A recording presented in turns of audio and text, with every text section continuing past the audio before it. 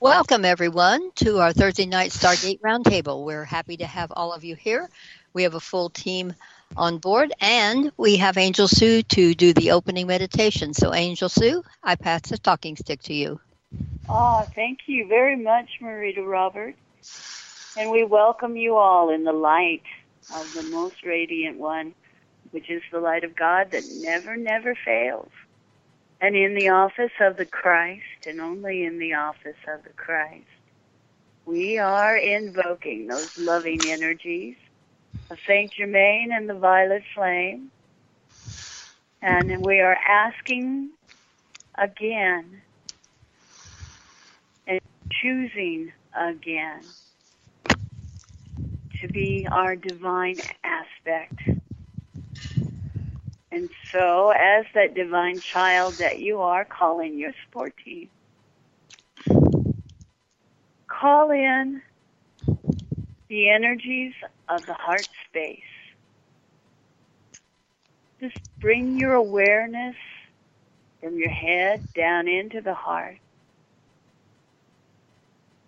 And breathe.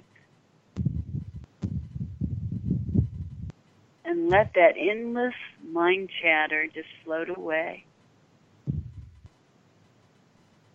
And however you connect in with that heart space, whether you put your fingers over your chest bone or whether you use some other technique, this is a time for us to celebrate the choice to bring forth new miracles,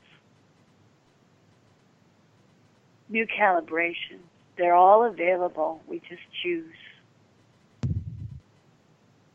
and allow the change to happen for the best and highest happiness, the divine solution for ourselves.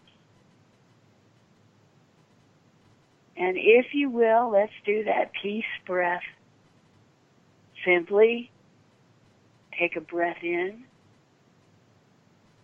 When you're ready, let that breath leave.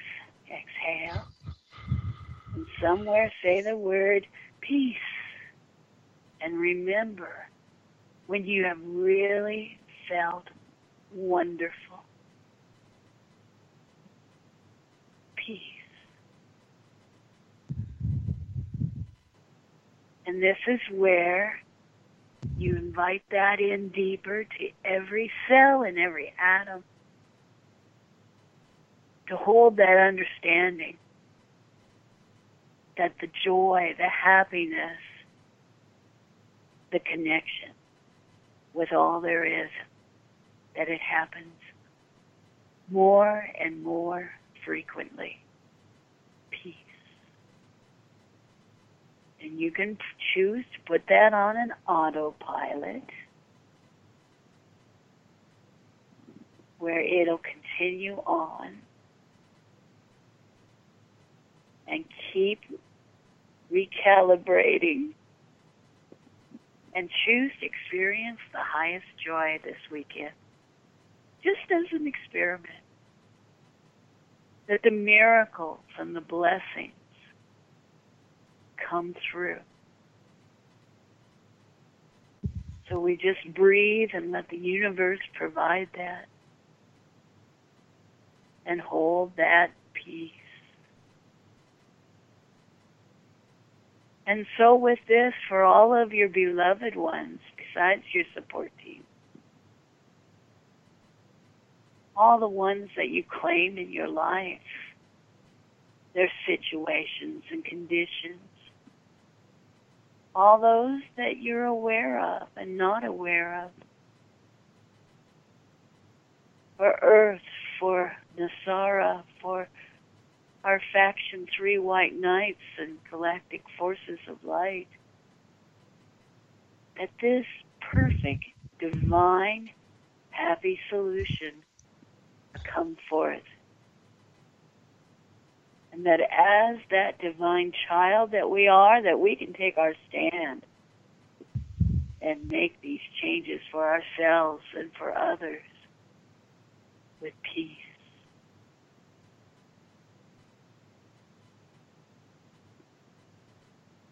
It can come just invited, consciously or unconsciously.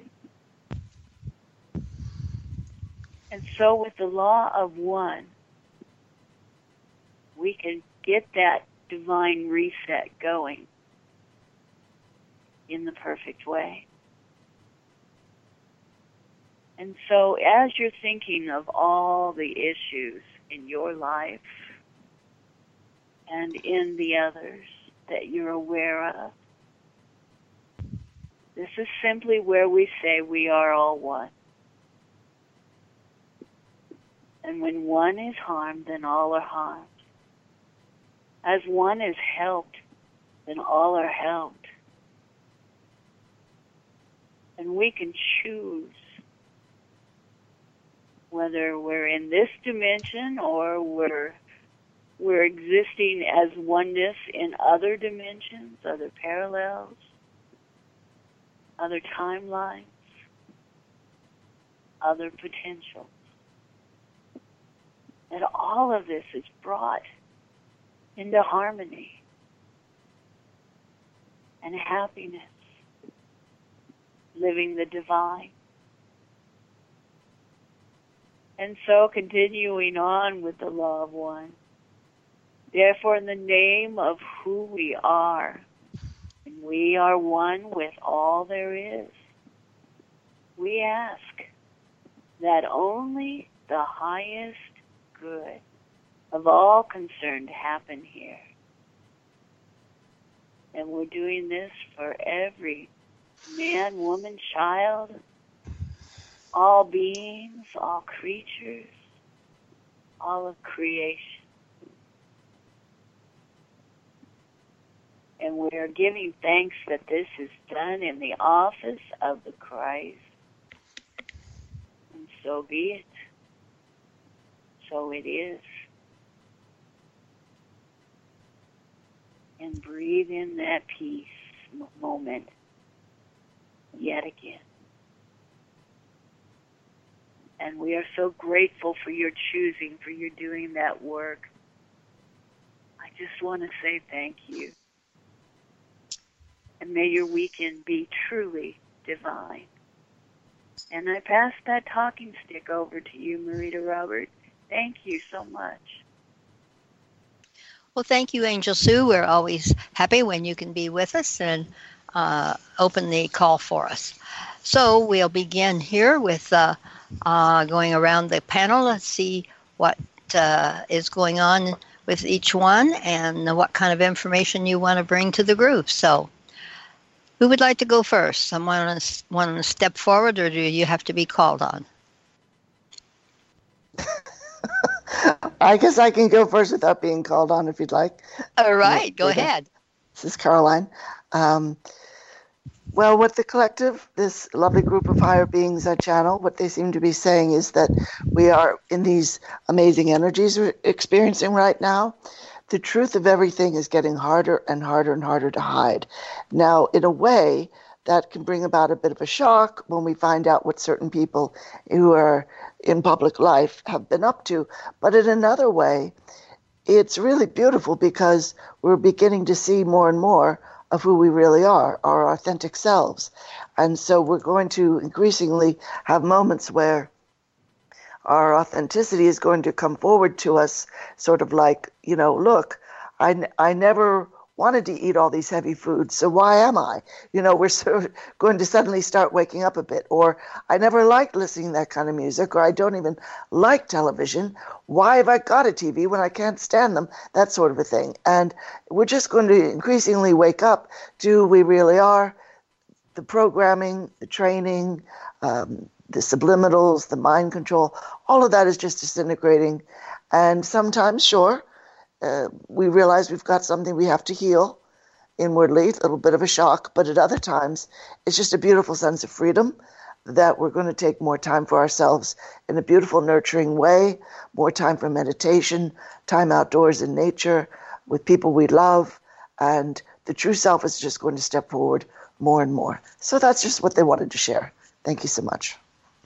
Well, thank you for sharing, and we always enjoy hearing from that perspective what they have to say, and any guidance or sharing that that they have.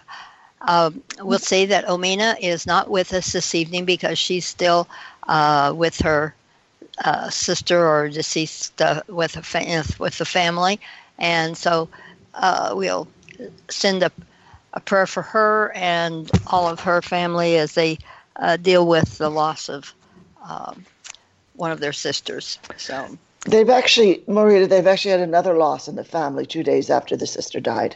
So we really need to send light. Right. They're suffering, yeah. Go ahead. And anything else that I've had a couple text messages from her, but I haven't had anything in the last 2 or 3 days. So. Well, she emailed me maybe 3 or 4 days ago, so probably about the same time she contacted you. And the family are just reeling from these losses. So if we could just hold them in the light, that would be wonderful. Thank you. We do that all together as a team.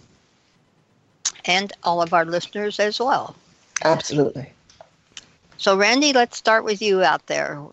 What do you have to bring to the table tonight? Greetings, everyone. The energies are here to help us assist in our healing journey. You will not release emotional trauma by talking about it. Talking about it brings back the emotions that you were trying to heal. Your mind and soul remembers everything in pictures and stores these pictures in different compartments. If you want to heal these traumas, you need to look at the pictures on stage while sitting in the observation seat. Write down whatever comes to you during the viewing of this picture. And during this, ask questions. Where was this? Who else is here? What is the lesson being taught here? Also try to recall the smells of the picture. What did the room smell like? What did the person smell like? Write down all your answers. The absolute worst thing that can be asked during all of this is this statement. How did you feel? How did that make you feel? This will only make you relive the trauma through the emotional body. The goal here is to unlock that compartment and release the memory, not the emotion. Because once you release the memory, the emotional body will then release the energy it is hanging on to. Emotion is energy in motion. You need to release the memory so that the energy can be released. No one else can do this for you but you. Namaste. Thank you, Randy. And the next one across the top here looks like is Vinayak. Aloha, everyone. It's great to be with you again. I am feeling so much love and so much joy and compassion for all beings in physical form right now. And I choose to call you, because it is the truth, that you are all, myself included, angels. So when you're listening for guidance, one of the first angels that you want to listen to and listen for is yourself. And I encourage you, much along the lines what Randy was saying, is that when you look at whatever you're feeling inside your body, imagine that you see something, some pain or discomfort or an emotion, and just ask yourself to slide it aside and see what's underneath of that. and keep sliding the various emotions and the various experiences aside and see what's underneath of it. And the beauty of doing this, the ultimate outcome, is always going to be peace and love. For that is who you are at the deepest core level of your being. We are all angels spiritually having a physical experience. And everything is available to us right now. And just know that you can keep choosing whatever is going on in your life.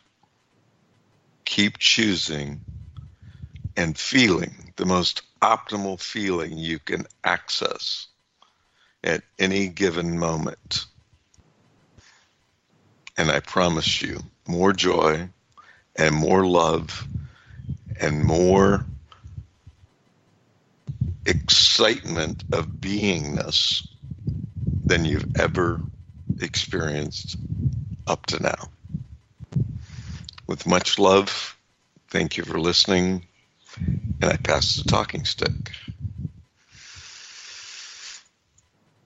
Well, thank you very much. And we also have Tara and Rama with us tonight, and we'll have whether you have anything to say here before we ask Rama who he's talked to, and what is there anybody else that has anything to comment before we pass the talking stick to Rama? Speak up. And we invite our listeners. You know, you can always call in and ask a question, participate, and be a part of it.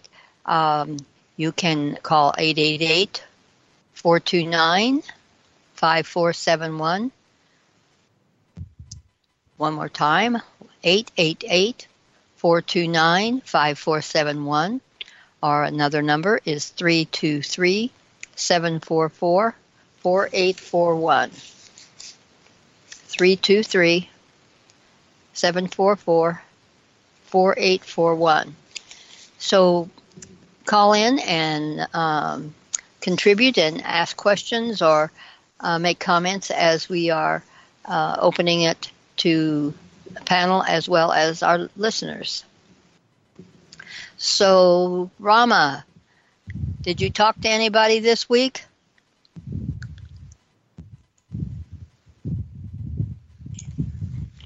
Greetings in the light of the most radiant one, everyone. What a story. Yes, I talked to many folks this week, and I'm going to try to talk about this by keeping it high and in the frequencies of the violet flame, and what is being played out are the final moments here, and I do mean the final moments, as it seems insanity has ensued in the District of Columbia, and may that great goddess, Lady Master Victory, call the shots, because the West Wing, the White House, have lost it. And as it's being said out there, the Nancy Pelosi laid it out with, you know, the occupier of the Oval Office. And this whole story goes into the larger field of what I've been kind of talking about for many years, and it's the ancient story of Sumeria and Babylon and Nibiru and Enki and Enlil and the Anunnaki. And the people of Kurdistan, or the Kurds, are direct descendants of Enki and Enlil and the ancient cities of Sumeria and Babylon. And so they had a combination of languages from Aramaic, and I thought of your friend Marietta Robert, who's a master in Aramaic language. What's his name again? Oh, you're talking about Michael Rice. Right. And he will be back with us the first week in November. Good. Got plenty to ask him about the Kurds. Yeah, I mean, this story that is being laid out in front of us, and Mr. Putin is not going to come and annihilate the Kurds. Yet what's being played out here has to do with these ancient schisms that have to do with, I would say, it's eons and eons of time of PTSD that goes back to the Orion War and the fallen angels and the war in heaven. And this area of the Middle East, Kurdistan, I visited Kurdistan in the 70s before it became no man's land. And these were a thriving people. And let's just say Turkey and the United States and other countries have turned these people into basically wandering homeless, on the edge of annihilation. And what this president has done it's called ethnic cleansing, pure and simple. And Mr. Erdogan is tied up to his crown chakra in this story. And it is about these ancient feuds that go back to Sumeria and Babylon and Gilgamesh and Enkidu, and these ancient legends that are not really legends, they're real stories, and they had sidereal technologies they used. The stories of Sodom and Gomorrah were real. They nuked those cities with sidereal weapons. We're right on the edge of these stories right now. Turkey has, according to what we were told, there's 50 nukes that are in the hands of the U.S. that are sitting in Turkey, and Erdogan doesn't have his hands on them. The U.S. does, yet it is still a scary thought, so to speak, and I'll just add, Astar has neutralized the nukes, but they're playing the brinkmanship game, which is, it's about fear, and the false evidence appearing real of creating an atmosphere of absolute control. And to answer folks' questions, yeah, Elijah Cummings was, I gotta say, they took him out, and it has to do with the ongoing war going on between these 13 families. And they're at their end. That's what everybody's telling me. And it makes perfect sense that this would come up right at this time as Mars is coming into the scene and Mercury and Scorpio, and the end of these planetary cycles. Mercury's about to go retrograde at the end of this month, Halloween. all of these things play into the grand scheme of what's being played out right now in the Middle East with the Kurds, Turkey, Syria, and Iran. And it is about these ancient people. And Nibiru's in the mix of the story as well. And what I'm being told is that as things are getting more and more out of control, there are folks that are going to come forward and tell the real story about these ancient lands and what actually happened, that the earth is a lot older than anybody is telling us, and how these ancient legends are not legends, but they're real. And it ties in with the Mahabharata and the Mahayana and the Hinayana and the Ramayana, and how all these various ancient stories connect with Sumeria and Babylon, because this was a worldwide story that was going on at the same time as Sumeria. The ancient Anunnaki Babylonians were landing in ancient Peru and Cusco and other areas of South America. That's that book where rocks cry out. Who's that by again? Horace Butler. Yeah, that's a very critical book. And they used... Mesopotamia wasn't over there. It was down in South America. Yeah. And they used sound frequencies to create their technologies, a combination of color, light, sound, vibration. You can levitate stones, you can set them into place, cut the stones, shape them perfectly, just like all the ancient carvings in Abu Simbel in Egypt. As you travel along the Nile, you'll see Ramses and his queen there. All that was done with laser technology. And I'm just saying, all these stories are going to come out now in a weird, twisted way to show ancient aliens is right on, but it's high drama what they play with, and they twist stuff and they put stuff that's not true in there as well as stuff that is true.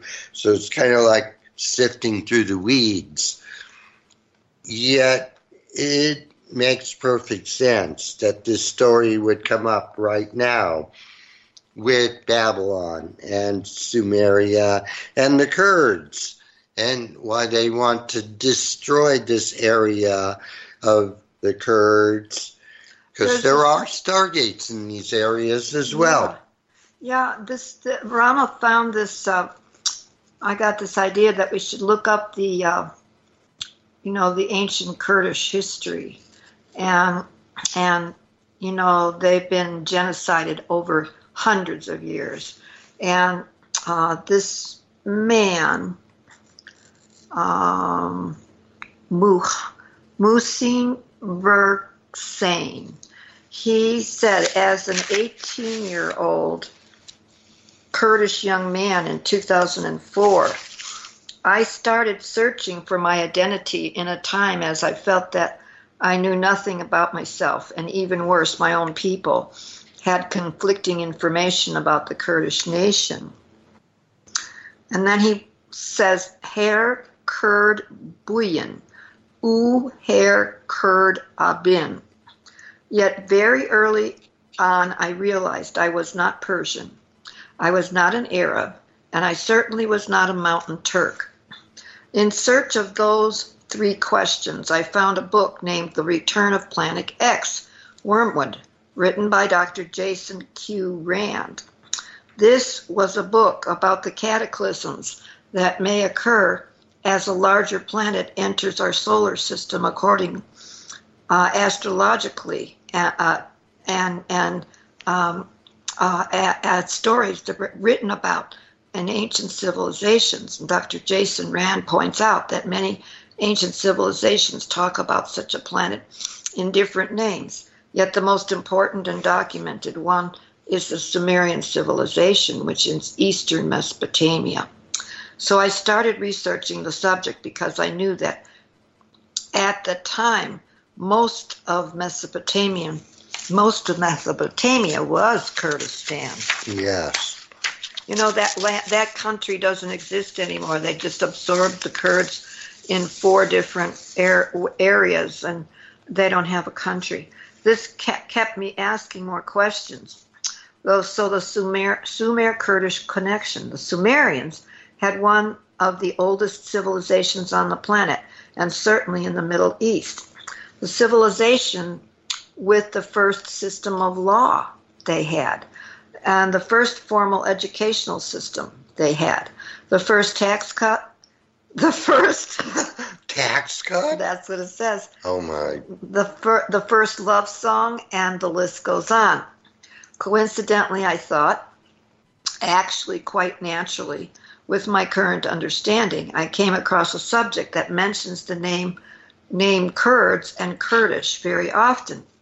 In the first few pages of the book, Dr. Rand mentions that the Sumerians called this planet Nibiru.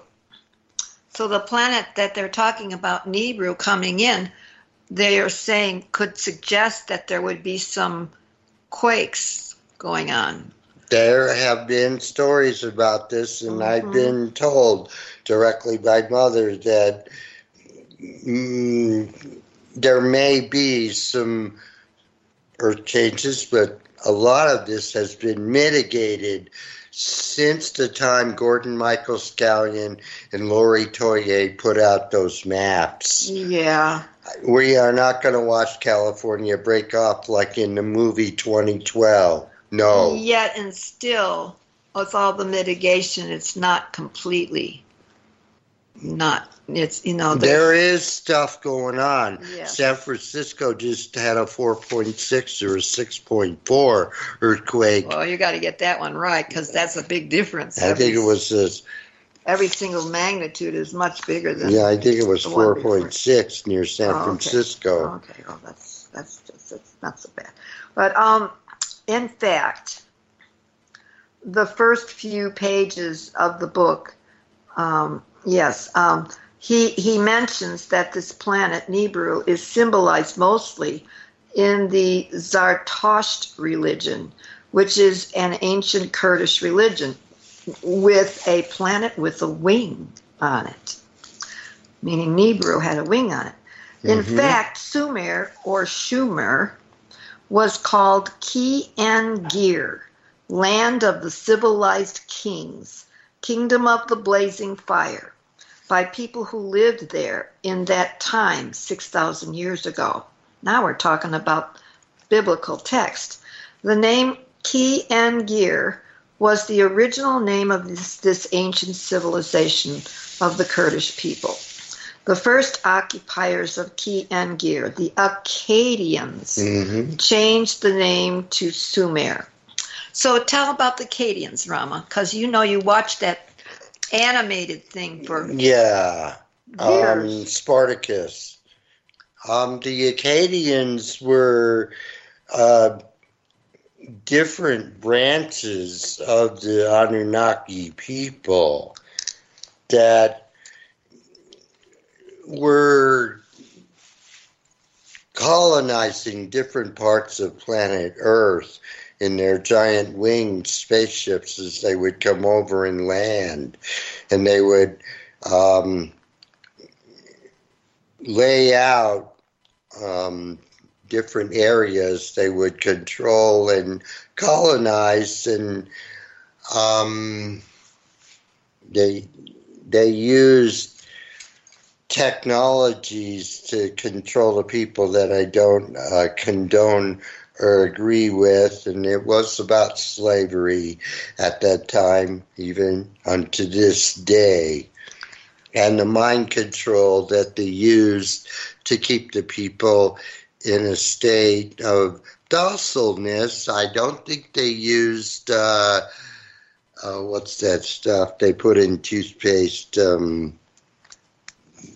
fluoride. I don't think Akin and Enlil had fluoride back in ancient Acadia or Sumeria. How did fluoride get into the story of the Akkadians?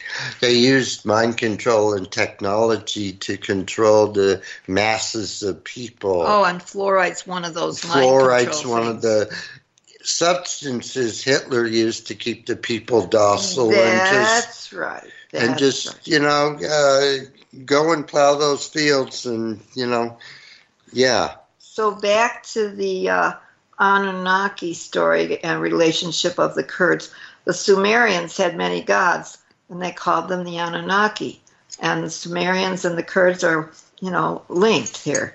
According to some researchers, such as Dr. Zechariah Sitchin, the Anunnaki gods were ancient extraterrestrials, and now we know that's true. According to some other researchers, they are mythological gods. In any case, they have names that we as Kurds understand ourselves to be for the last 6,000 years. Today, the names of these Anunnaki gods can still be found in important historic Kurdish cities and in mythological places, on monuments all over Kurdistan. Dr. Zechariah Sitchin, 1920 to 2010, one of the few scholars able to read and interpret these ancient Sumerian clay tablets, mentioned many times in his books that the ancient people of Sumer are the people who are called Kurds today. Key and gear. So, in 2014, after 10 years of research on this subject, I was pretty sure the ancient people of Sumer, or more accurately, Key and Gear, were my people, the Kurdish people, who have been victims of a historic genocide that has no difference with any other genocides because we have suffered the consequences of this misinformational agenda by our occupiers, especially in northern Kurdistan or Bakur, where the Turks, who came to our country a few hundred years ago, call our proud ancient nation Mountain Turks, although that's not the true name. Key and Gear was Kurdish. Even the gear in the name of Key and Gear is a Kurdish word, Girtan, unchanged after 6,000 years. I am happy to find out that a Kurdish researcher, Soran Hamaresh, has also come to the same conclusion and has documented this very accurately in his book, Who Are the Kurds? And then they give some examples of Sumerian Kurdish words, like in English, my God is my mother. In Sumerian, it's Dingir Mu Ama Mu. In Kurdish, it's Dingir, just the letter M, Ama Ma. In English, man of the God. Sumerian, it's Ludingir Ra. There's the Ra, yeah. In Kurdish, it's Lo Dingir Ah. In English, God is my life. In Sumerian, it's Dingir Zimu. In Kurdish, it's Dingir Zima. They talk about the goddess. In English, she or he. In Sumerian, it's Ane. In Kurdish, it's Au and Ana, A-N-A. In English, they means in Sumerian, Anane. In Kurdish, it's Uanan and Auan. English, moreover, Sumerian, Anga, Kurdish, Anja, or Auja. In English, consequently, Sumerian is Angam. In Kurdish, it's Anjam. In English, water. In Sumerian, it's Ah. In Kurdish, it's Au. And then they have in parentheses, Av, A-V, is frequently used in the big cities instead of Au. In English, hello. In English, the word prisoners of war. In Sumerian, it's Asiri. In Kurdish, it's Asir. In English, flower. In Sumerian, it's As, in A-S, and then in Kurdish, it's A-S, As. In English, butterfly. In Sumerian, asaj, A-S-A-G. I don't think it might be harder. Asag. In Kurdish, it's asik, A-S-I-Q. In English, glory, important. In Sumerian, it's arata. In Kurdish, it's harat. In English, child, in Sumerian, it's banda, and in Kurdish, it's banda. In English, commodity. In Sumerian, it's burgi, B-U-R-G-I. In Kurdish, it's barga, like bargain, you know? In English, a servant. Sumerian is bursag. In Kurdish, it's bursak, Barsak, B-A-R-S-A-Q.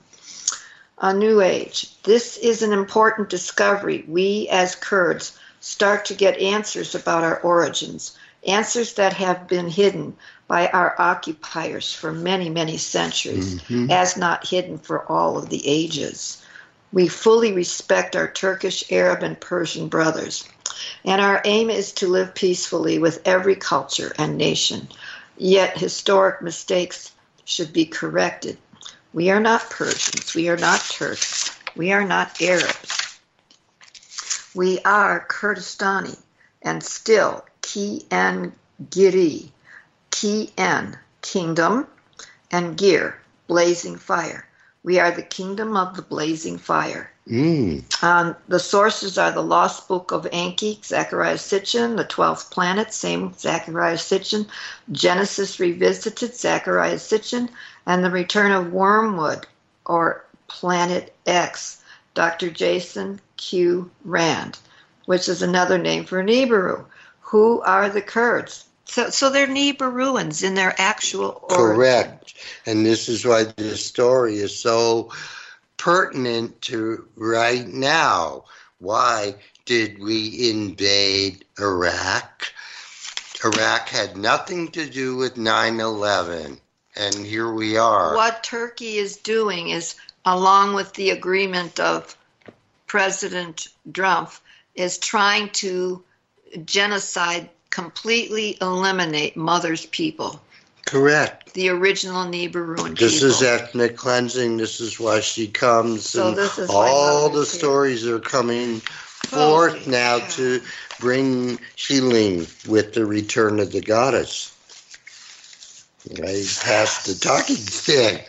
Well, you got a call this morning from Larry Curley and Natasha. Yes. And they all said to me, Lord Rama, the president is using the language of ethnic cleansing. And this whole story of Kurdistan, which is no longer, in other words, they literally took their country away. And took their identity away, and took their language, the Sumerian clay tablets, away, and have erased it from the history books. So this is why Mother comes. Yeah. This is the end. So how long has this been going on? Oh, well, in the more recent history, every Republican since Nixon has done ethnic cleansing of the Kurdish people, and there's a story for every single one of these Republican presidents. Yeah. And they have backstabbed the Kurds. In other words, they've been trying for a very long time to get rid of the true story about Mother and Nibiru and the Kurdish people. They've actually tried to come to the UN and actually form a body where they can actually have a form of some kind of stable government instead of what we kind of got now with the Kurdish people. And one of their top people got killed in the last few days, a woman. Yes. Yes, and 2 journalists were killed. Yeah. By the Turks bombing that place. And the other thing that was made very clear more than one time is that it is no way that Russia is going to fight with Turkey to kill Kurdish people. That is a complete, and that's the most serious problem. Russia has never done anything that's ever being said that they have. You know, they said Russia took this plane out of the sky over the Ukraine. No, they didn't. Netanyahu did. Yeah, along with the West. And I just had to point out. And the other thing, and we need to say this, it's very challenging, and unless you have walked in another people's shoes, we may not judge this.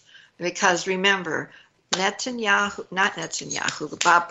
Trump was an experiment by the 13 families, and meaning that they genetically predisposed his sireship by mixing DNA of Mussolini and Hitler in a petri dish, implanted it in a Dutch royal princess in South Africa where he was born, and intentionally covered that whole story up. And his true name, again, as we said, is not Trump, it's Mr. Drumpf, D-R-U-M-P-F.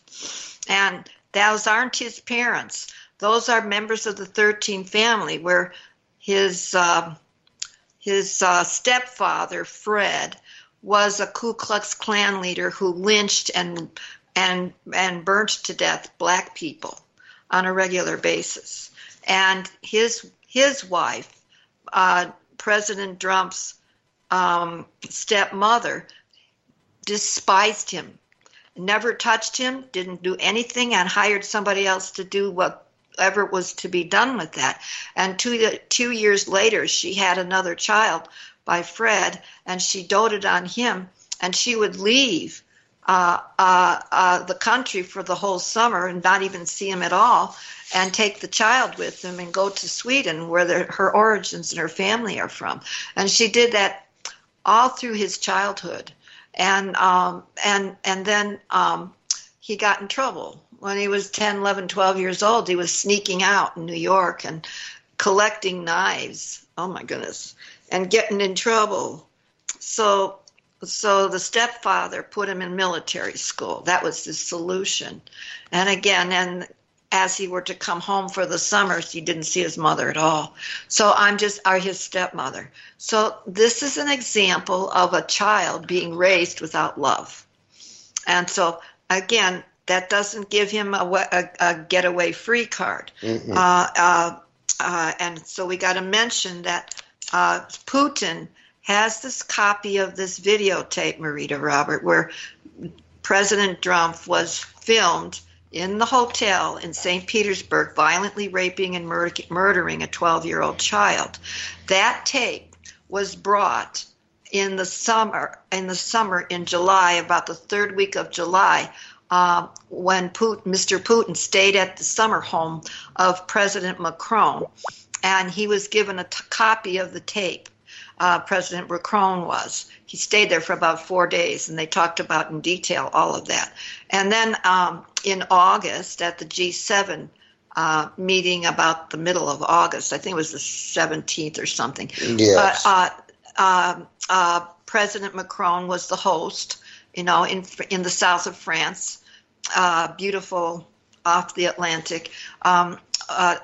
He invited the the foreign minister of Iran, who flew in and flew out in 2 hours, and he was given a copy of that videotape, and he was shown it.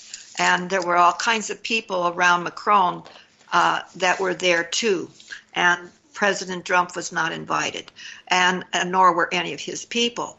And then the foreign minister of Iran, he went to show the tape to President Erdogan when they got together somewhere in there, somewhere between August and September.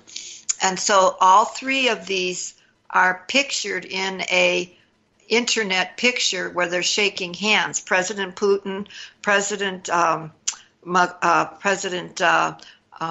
Erdogan, and President Rouhani of Iran.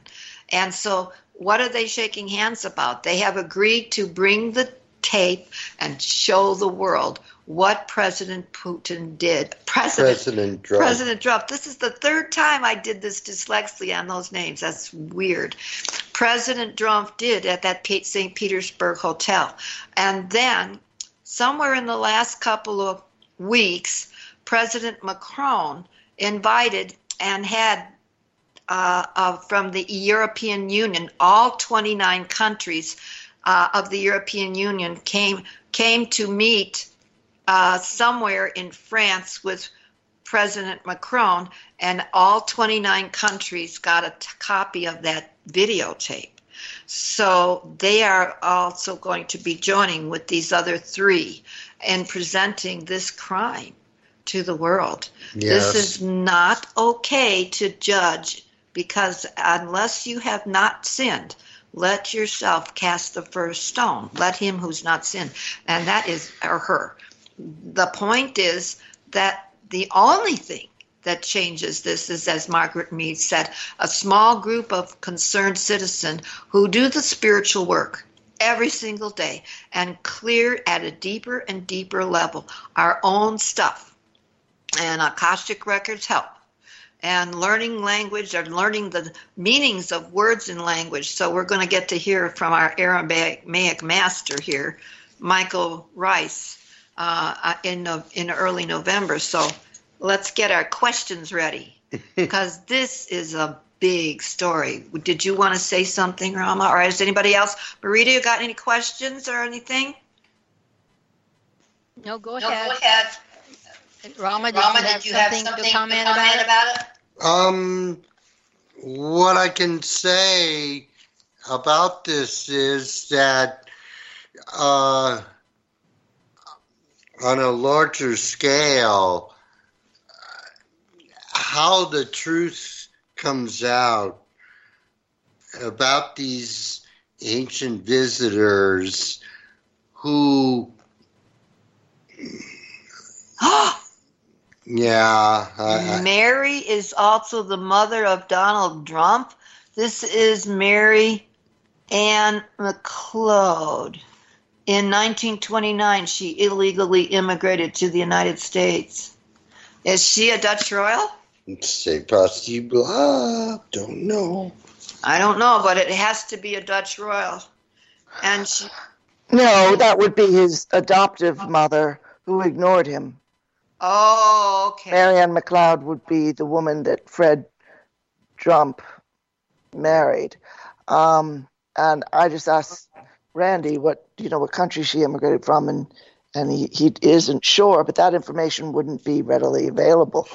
It'd probably be hidden, Well, what we were told is that his stepmother was from Sweden. Yeah, okay. So that's... Now, you maybe need to explain what, we're talking about something here that the listeners don't know, that what's in our side screen here. Oh, okay. We're looking at a picture that Commander Randy put up from the internet. Yeah, and it's a picture of Mary McLeod. And as Caroline was saying, that she is the stepmother of President Trump. And so that was an interesting piece of information. And on the top of the picture, it says this is Mary Ann McLeod, MacLeod, in 1979. No, 1929. 29, I'm sorry. And illegally she immigrated to the United States. And then underneath it says Mary is also the mother of, or the stepmother of Donald Trump. Yeah, she could be easily Swedish, I think. She could be. That's what's on the side screen. I'm just wondering, going back to the loss of Representative Cummings, why did they specifically take out that gentleman? Because he was directly connected with exposing Trump's taxes and what's happened in the state of New York concerning the violations of the emoluments clause And the money laundering that he's been doing. and all the people he's screwed over the years where they haven't been paid for the work that they've done. Yeah. I mean, it is so insane. And I think that Donald Trump and all of those folks in Washington amped it up to get rid of him.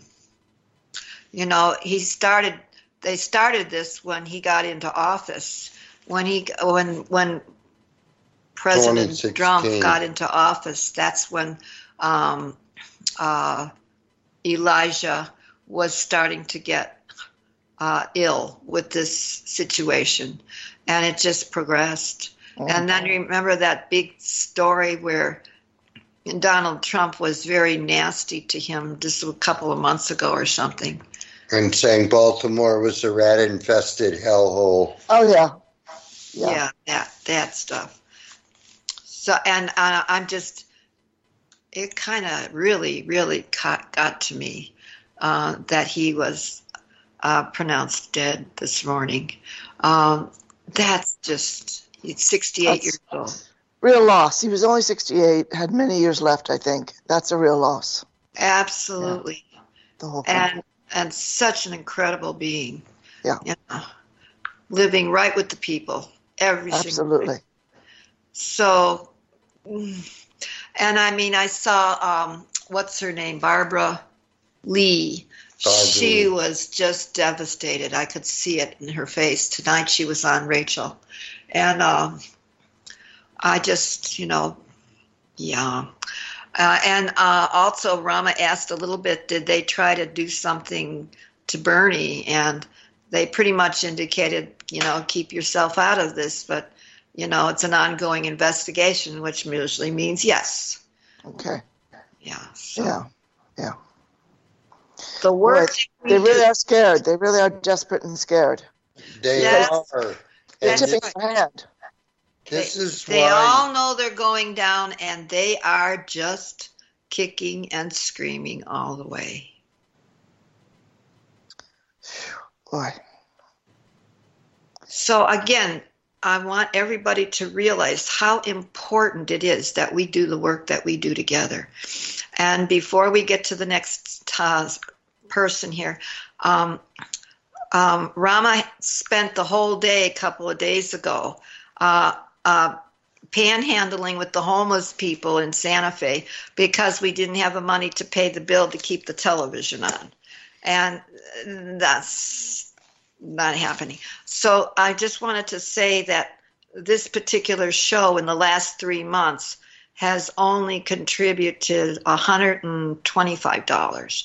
And so I just would really suggest that a little bit more support come for this particular show, because it would help a lot. And it doesn't have to be all on Marietta, but I would just pray that everyone, whether it's Marietta or everyone else, that we just have to do this now, and we lost another dear brother who was making quite a significant contribution. And I think it's got to do with dementia. I don't know if he's gone completely, but that made a significant dent in what comes in here. So, reach out to others and, send copies of that Nasara 30-pager or however many pages are up there, and send it to many people and educate them. And, very clearly, Dr. Rich Wolf was on Tom Hartman this morning at 11:06, and he said that the United States economy is in absolutely extremely unstable condition. And so I'm going to mention this very strongly. Do take all of your money out of any big bank, because even if it's just a little bit, it's all going to be gone and it will never come back. And so Rama was told that it would be at least 72 hours, and it could be longer. So take the money if you don't have any other credit union around you, and just take it out and put it under your mattress or whatever, and have something a little bit snuff for everything, for 3 to 6 or 3 days to a week or whatever.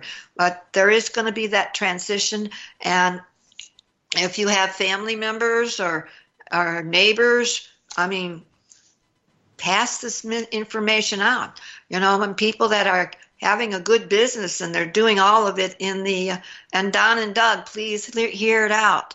No matter what you got, put it in a credit union, because it's going to be gone. And there we go. There aren't too many people alive who remember what happened during the Great Depression, because somebody warned my paternal grandfather, the banks are going to grab everybody's money, so get yours out. He got his money out, and thankfully they still fell apart with the depression, but at least he got that. And I said to my aunt, she was telling me this story many years ago, and I said, what about all the other people? Did they ever get their money back? And she said, no, they didn't. In fact, this thing that this bank, Wells Fargo, pulled, where they opened 8 accounts per person, per customer for a while.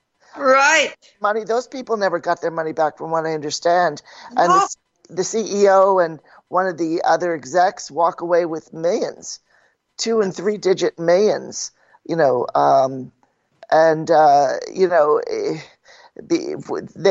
quit their jobs, but they get incredible settlements. And it's just, banks just look out for themselves. End of story. We don't count as humans. And they seem to have given up some of their humanity in the process of being in a big bank. So I would just really clear the heck away from them. Credit unions are the way to go. So I'm glad that Ram and Tara warned people about that, because I remember that story from my aunt. I'll never forget it. And it certainly puts the fear of God into you. Yeah. Mm-hmm. This time it's going to be different. The entire global economy gets shut down, and every country on earth loses whatever they have in those big banks, and it doesn't come back. And then Nasara comes up, and everybody's going to get what they're going to get. Well, yeah. Nasara had better come. If every bank in the world goes down, Nasara had better come up as soon as possible. Yeah, well, see, just to remind everybody that every bank on earth is totally insolvent and has been for years, for at least a decade, since 2008. The thing that's weird about now is that every week for the last 3.5 weeks or so, every time the markets close down at the end of the day, every bank, big bank, is taking like dozens of billions of dollars and putting it, fake money, to just go another day. In other words, this has been, it's so outrageous. It's just unbelievable what's going on. And then we heard that Trump is making all this money.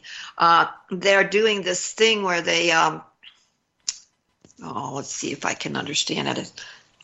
It's rigging the market. And Tom Hartman and Professor Richard Wolff were discussing it this morning, and I still sit there and, what did you say? But they're putting in these bets, and they know what's going to happen. They know what the outcome is going to be. It's just like what President Trump and Mr. Blumenthal and Mr. Silverstein did the night before 9/11. And they put all these they're called put options, into the stock market. And they made a bet, and they knew what was going to happen the next day, and they made billions and billions of dollars. And that's what Trump is doing right now. Mm-hmm. And they don't know who's doing it.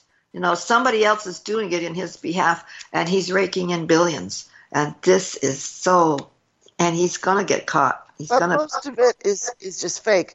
All they're doing is moving digits around inside of a computer, And the only real money anybody has is if you're holding cash in your hand. And even that, has questionable value because of our system. Absolutely no value, none. The only thing that's really going to have any value is gold. Yeah. And silver. Well, yeah, silver, but silver precious metals and precious jewels. Yeah. Yeah, and precious jewels. India is very smart. They're the ones that keep on to those things. They do. China's doing that too. They're hogging gold like there's no tomorrow. They know. Oh, I'm not surprised. They're not dumb. Don, we need to call Michael Rice on a different, or Michael King on a different number. I've put it in the bar over here. He's had a family emergency and had to go away from his office, and so he's going to be on the call, and he's waiting for us to call him on the number I've written in the sidebar. Okay, now go ahead with the conversation. Okay. Okay, Commander Don, I hope you heard Marita, and then you got the number out there. Okay. Sarah? Yeah. I was told by a friend of mine who works for the Stock Exchange of Australia that over 90% of the tradings are not human done. It's all done by computer. Yeah. The people are only there to give the illusion that something is actually happening. Yeah, it's been that way for a while. Mm-hmm. Yeah. They run along certain algorithms. Somebody might be setting up the algorithms, but they're determining what the markets are, what's going on with the banks. It's not a question of market conditions.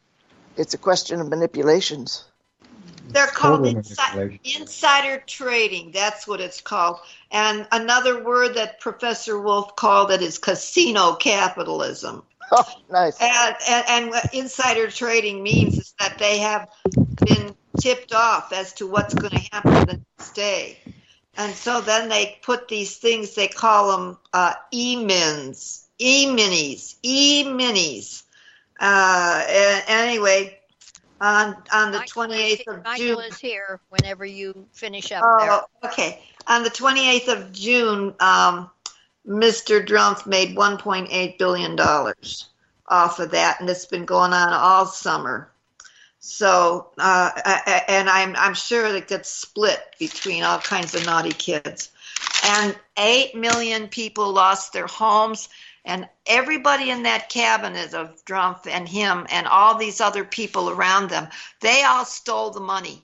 When they stole the people's homes, they bought those people's homes for a penny, and then they sold them for a whole bunch more money, and they stuck it all in their pockets. And that's what we got in the White House. Pass the talking stick, and we say, 13 thank yous, honey, in the heart, no evil. And we are the ones we've been waiting for. Pass this talking stick to you, Marita Robert. Well, thank you, everyone. And we have our guest tonight, Michael King. He has been here before, and he's such a well-rounded and well-educated person. He is continually studying, and so he brings us a lot of different information. So, Michael, step forward and let's hear what you have to say tonight. Hi. So, Hi. I apologize for being a little bit late. I had a minor to major family crisis at hand, and I was tending to it and forgot. And so what we'll talk tonight will be a method that I will be able to apply to this developing situation. This is about adamantine particles and how they are at the basis of all physical reality, all dimensions of life, consciousness itself, and even the soul.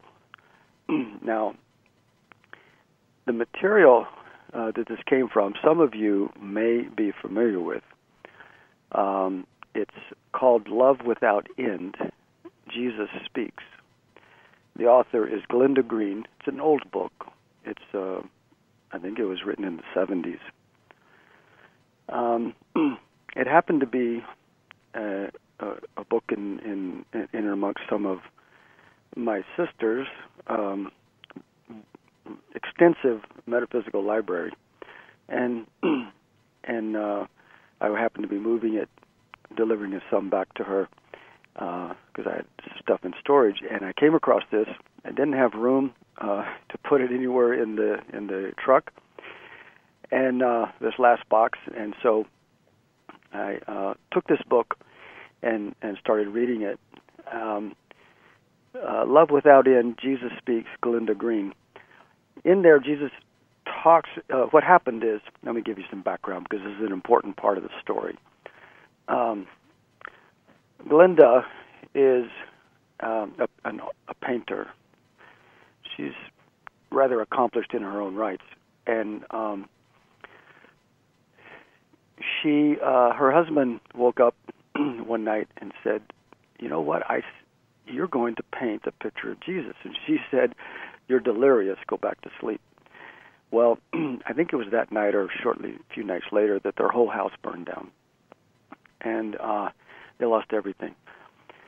A few months later, he asked her again, "What do you have you given any more thought about painting Jesus?" And she said, "There's no way. The only way that I would ever do such a thing is if he showed up physically and and modeled for me, basically." And so, interestingly enough, it wasn't very much longer after that she had this illuminating experience in which an image of Jesus standing there with a lamb in his arms and a cloud behind him. It's a scenic scenario, and a cloud behind him in the shape of a lion. So here's your lion and the lamb, and in this image, it's a burst of light that hit her sixth chakra, and she saw this completely, the whole scene. And it stayed with her for several more months as she finally agreed to paint this picture. It's a still picture, but it was alive in a sense, or it was an image of how Jesus looked when he was walking on the earth. Now, as an aside, I want to point this out, that this book was written in the 70s, I think, and in it, Jesus has her paint a picture of him carrying a lamb with a lion in the clouds, basically a cloud in the shape of a lion. So here you have the lion and the lamb, and most of you might know that the Isaiah 9:11 that says, "The lion and the lamb will lie down together," in the New Age, basically, the Golden Age. And that's a common phrase. Many of you might remember that. However, if you go to your Bibles today, into the Old Testament, look up Isaiah 9:11, you will find that the Bibles in the time stream that we are in today, and I'm referring to the Mandela effect here, the ones that, our time stream evidently has blended into this one. And I have an old Bible, an old family Bible in the house here, and I checked this out at least a few months ago. I haven't checked recently. But the lion and the lamb is no longer that phrase in Isaiah 9:11. It's the wolf and the lamb will lie down together. So it's confirmation to me that time streams have merged, and we happen to be in the wolf version of the time stream. And my understanding is that some of the positive time streams in which lion and the lamb would make more sense have merged into the negative time stream in which wolf and the lamb would make more sense. And we're together in this time stream. Now, whether we'll ever split off of it, I don't know, but there's some indication that possibly in the next 6 months, something just might radically shift on the planet. But I won't go into that right now. What I want to discuss is what Jesus began to share with Glinda as she was painting this picture over a span of months. He would actually appear to her physically, and he was tangible, touchable, observable. No one else could see him, though. And she had in-depth conversations with him about the nature of life, of love, his mission on Earth, his perspectives on numerous things, from diet to manifesting material wealth to a number of things. I've only read about a third of the book, so I don't know all the rest of the story. However, in one of the early chapters, there's discussion about the adamantine particles. So I had to look that up. What is adamantine? I figured it was the name that he came up with, but it's actually a name that indicates that the particles, or adamantine, it means the most basic, undividable, correct word, I think it's indivisible, primal, foundational particle. You can't get any smaller than this. So we know that the atom is divisible. We have protons, we have electrons, we have neutrons, and quarks, and who knows what else that make up an atom. So that's not the smallest particle in existence. In fact, atoms, I think we have 117 so far in our periodic chart. So there's 117 atoms that we're aware of, and there's many more that we suspect. Now, but those are constructed of adamantine particles. Now, what Jesus described was that these particles have some very interesting characteristics. Number one, they're primal. They're at the root of all material manifestations. But not only are they the foundation of mass, but they are also the foundation of spirit, energy. Let me say of energy, not spirit. They're a foundation of energy. So they are neutral in and of themselves. They are this most primal, formative particle that forms both energy and mass, and they, being neutral, they split into positive and negative, more or less. Now, I correlated that right away with Lanzara's work. It's The Stranger in the Pentagon, for those of you who are familiar with this. Stranger in the Pentagon is actually an extraterrestrial from Venus who spent 3 years in the Pentagon, and then is still part of the Earth, but he spent several years.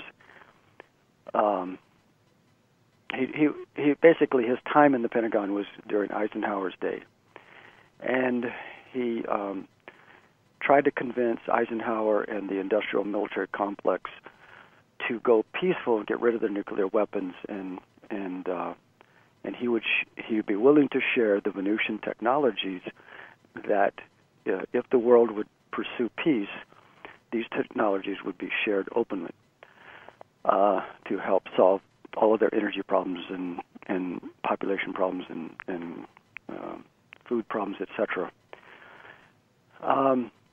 Eisenhower was in favor of this, evidently. The military industrial complex was not, and he could not convince them to go forward with that. So it didn't happen then, and Lanzara, also known as Valiant Thor, there's pictures of him there. They have photographs that have been taken of him and two of his crewmates on his own craft. He is a very high-ranking member in the Venusian civilization. Their order is over 33 million years after they defeated the same dark forces that we are in the process of defeating. So they've been developing spiritually for 33 million years ahead of us, you could say. Now, Lanzara has written some books, or they've been published, partly several books by him or by people who met and were taught by him. So several people, and healed by him in different ways, or protected in different ways. And so there are several books. You can find them on Amazon.com. Just look up Stranger in the Pentagon, and you'll find plenty of materials about, there's about, 8 or 10 books. I bought them all, read most of them. But the Michael? Yeah. Craig Campobasso has some books that he's brought through. Talks about Thor living there, and like that is the being that you're talking about as well. Have you read any of his, or are you aware of him? We've had him on the show here several times. Yeah, we have. He knew Dr. Frank Stranges. Oh, yes. Who actually knew Valiant Thor quite well. Amazing Okay, stories. so what is this gentleman's name? Craig Campobasso. He is he's a filmmaker in the movie industry. He actually made a pilot film of 10 or 15 minutes. That was they usually show these at the film festivals once, and they showed his, I think, 6 times because there were so many people from around the world that came to see it. But he is wanting to do a full-length movie. But he has channeled, I think it's 4 books now, and it's all about Thor and these people in the Pentagon. So. Oh, okay. How do you spell that last name? I want to get those. Campobasso.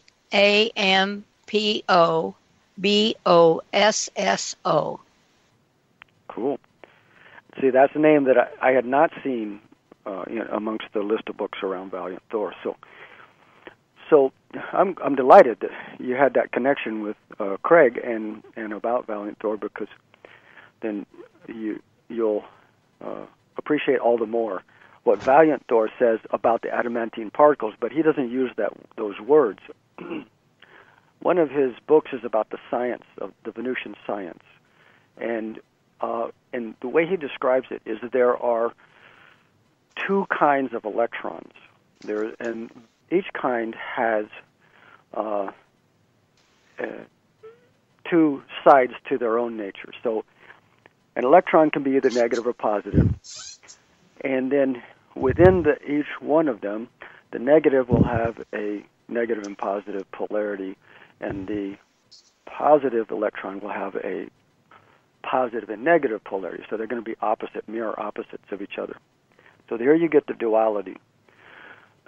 So if I combine what Jesus is saying and combine what Val Thor is saying, the adamantine particles are neutral. Now, he's very clear about these particles having no bias of any kind. But they form bias. They form first energy and mass, and then from there they continue to polarize, you could say. I'm assuming he didn't say that specifically, but and the way Valiant Thor described them is that they are mental and electro and magnetic. Okay, so the negative electron is electro, the positive electron is magnetic, or vice versa. I forget. It's been a while. And so, and then each one of them will have a plus and minus side to them. Well, the mental aspects create the physical world, and the emotional aspects, the feminine aspects, magnetic aspects, create the spirit, the soul, and magnetism, and a number of invisible characteristics.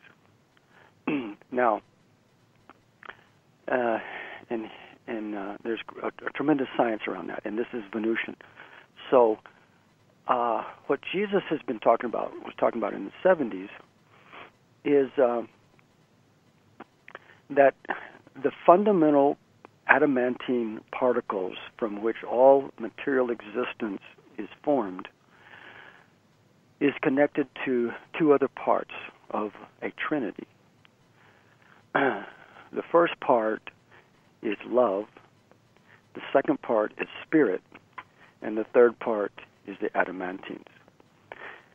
Now, love is equated to the Father, or source, primal source, let's say. And spirit is obviously, in the sense, what we refer to as the Holy Spirit. Okay? He equates that, if I understand correctly, to what we might refer to as the unified field. Now, it takes the three together to really construct a material existence. And the adamantine particles are commanded, as Jesus emphasized over and over again, they are commanded, not controlled. They are commanded with what I would refer to as intention. In other words, your passion, your drive, your intention, your expectations, the things that you love, these particles are given a task. And the task is to construct that which you are passionate about, that which you love. So they are commanded by love. It's very important to grasp that concept, evidently, because he repeated it over and over and over again. That love imbues the spirit, because the spirit, you could say, is an expression of love, and it's inseparable from love. And the adamantine particles are the result of love expressing through us, giving the neutral aspects of what we might call the unified field a blueprint for it to begin shaping a material existence. Now, that material existence could be consciousness. Now, the birth of the first soul is basically the birth of consciousness, awareness, beyond awareness. You have awareness and you have consciousness. Those are two different things. Awareness is the nature of love, awareness of what is. Consciousness is basically the discoverer of what is through experience. It's the experiencer of what is. And the adamantine particles are there to form experiences and to develop consciousness. So this is the best I've come out of the material. So with what limited amount I've read in it, but it's so bear with me in case I end up missing some points here. But this is the best I've been able to put it together. Now, what this means is that in order to materialize an event or physical objects or construct a business or follow a passion and be successful at it, we are going to automatically, by default, work with these three things which are one. So the Trinity is one because you cannot separate adamantine particles from the unified field or from the neutral plane of existence, the supply, the unending supply of infinite potential. You cannot separate that because it's derived from or morphed out of, not as a separate entity, not as a separate being. It's sort of like an amoeba morphs into a replica of itself. Okay, they appear separate, but they come from the same source, and they have the same genetics, etc. So we are morphed out of the unified field as an expression of love. from the passion, the intention, the deliberate intention of love, and with the intent to experience what is, to fully imbue material existence now with to imbue to have a physical experience, let's say, of what is as what is expressed through material world, something like that. So we are attempting to experience God, the Father, the divine principle. This is the life and teachings of the Masters of the Far East refer to God the Father as the divine principle, the principle. And that would be love.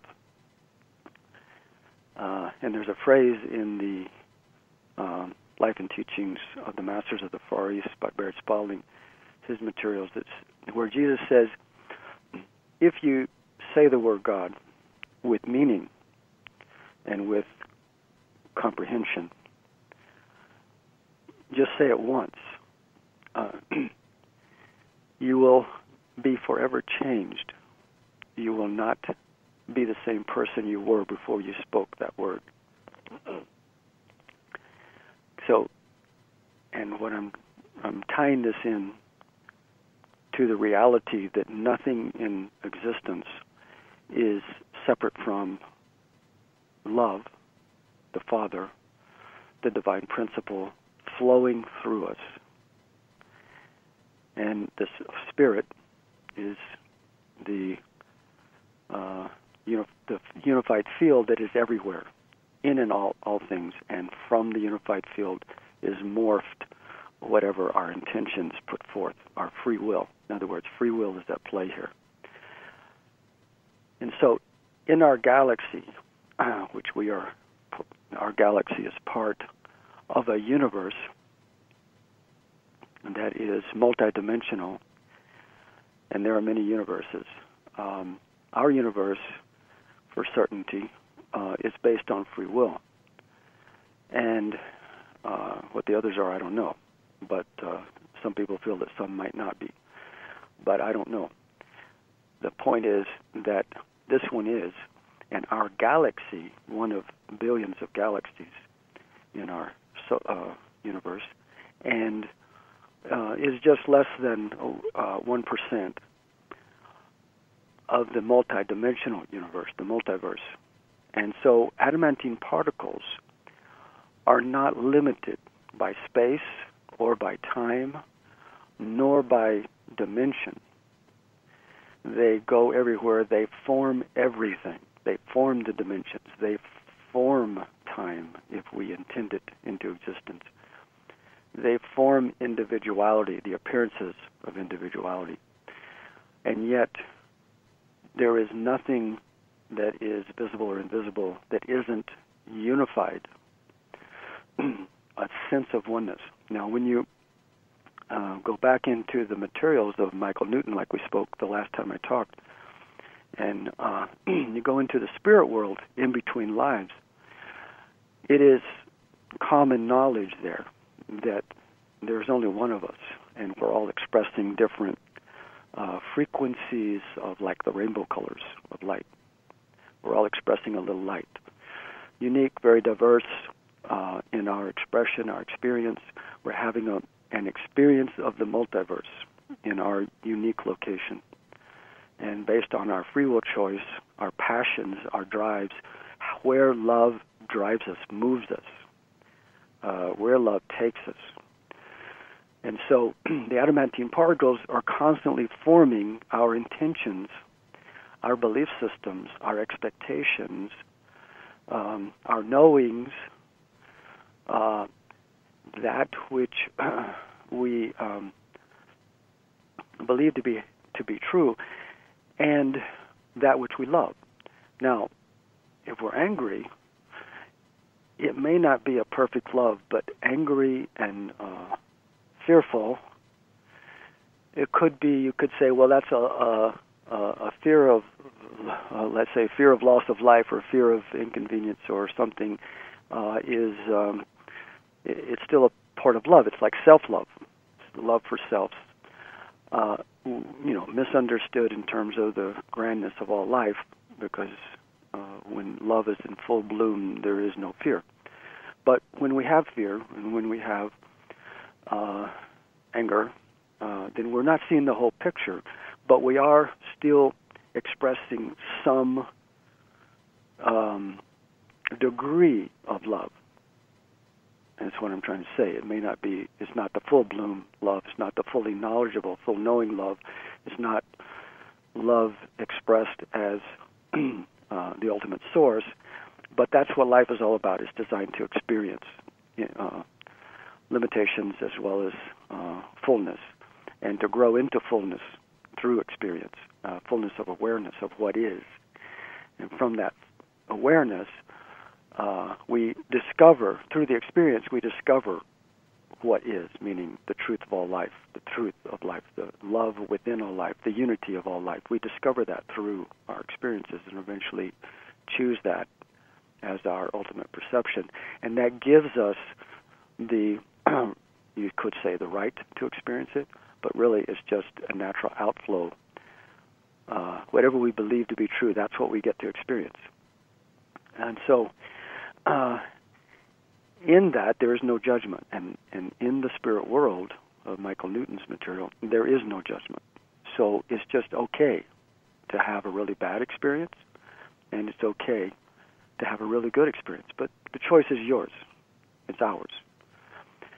And so what I'm driving at with all this description is the technical, underlying, foundational physics, if you want to call it that, but it's really motivational forces that cause our thoughts to become reality, or thoughts become things. And so applying that, he says, when we apply this understanding of how nature is formed, and that love is the motivating force giving shape to the material world via the flow of adamantine particles from the unified field, spirit, that imbues all existence and is not limited by time or space at all. So, but we have this, we are one with all things, regardless of what it appears like. And when we put forth an intention, those particles rush to give shape to that. Now, understand that these particles are everywhere. So when you're doing Reiki or Qigong exercises or just deep breathing, you are moving into your body and out of it these adamantine particles, because they're everywhere. They're ever present, and there's an endless supply.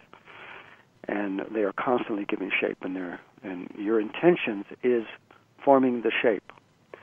And so, it brings us back to personal responsibility, because it shows us that our intentions, our passions, our love, or the limited degree thereof, is what has given shape to the realities we currently experience. And there is no one more responsible for our personal experience than ourselves. So we are the number one cause of what we have experienced, the shape, health of our body, the condition of our minds, the condition of our finances, the condition of our understanding of life, all the different variables that human existence can express and experience. These are, first of all, non-judgment, but secondly of all, we have responsibility for being the one that gave formation to it. We form it.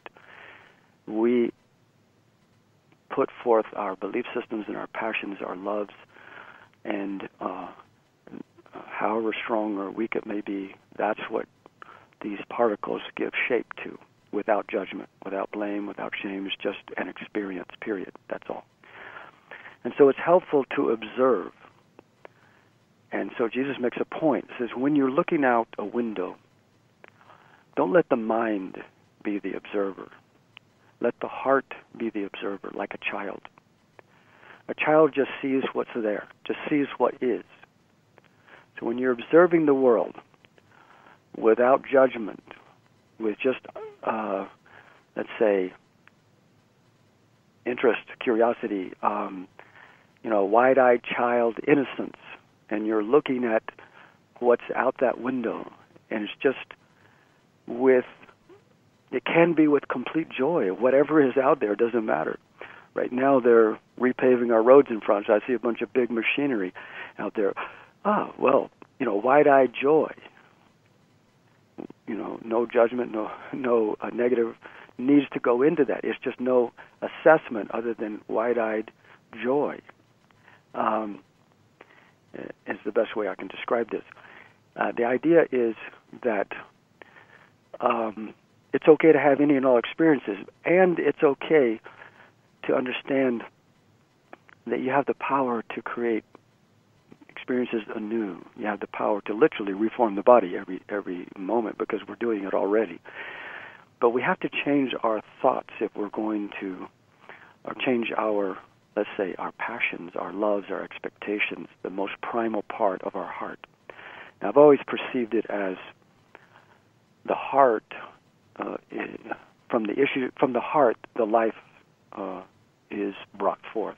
Now, and if our heart is wounded, if our heart is barren in some places, cold and dead, or distant, or if we're polarized in any way, shape, or form, then we are barren in the heart. In other words, we might have a masculine and feminine nature that's polarized due to judgment, blame, or shame, or guilt,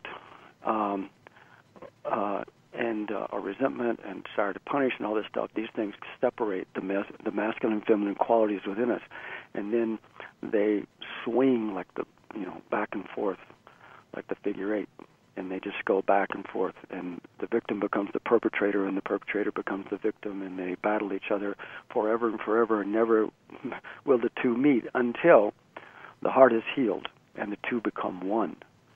The victim and the perpetrator become one. And that's where all judgments cease.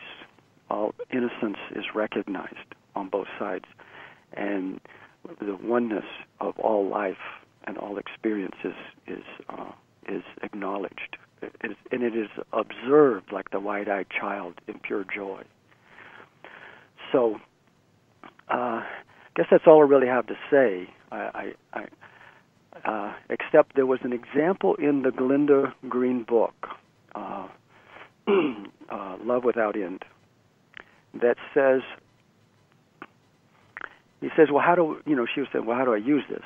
And he says, do you know that you can change the weather?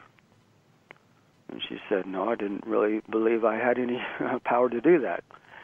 He said, well, it's very simple. With the understanding about the love commanding the adamantine particles that give shape to all physical matter. If you have a tornado in the distance, and you're watching that tornado, and it's headed toward you, or headed toward a town of people with people there you love, you have the power within you to go into that tornado and change the direction or dissipate it completely, or have it miss your house and nobody else's, or whatever. So in other words, it's all about what you believe is possible. And here's how it's done. He explained it in simple terms. He said, here's how it's done. You look at the tornado with what I'm referring to as the wide-eyed, childlike observer. You observe it, and you look for its greatest points, its greatest character, things that you can admire. Instead of fearing it, you look for what the power that it has, the tremendous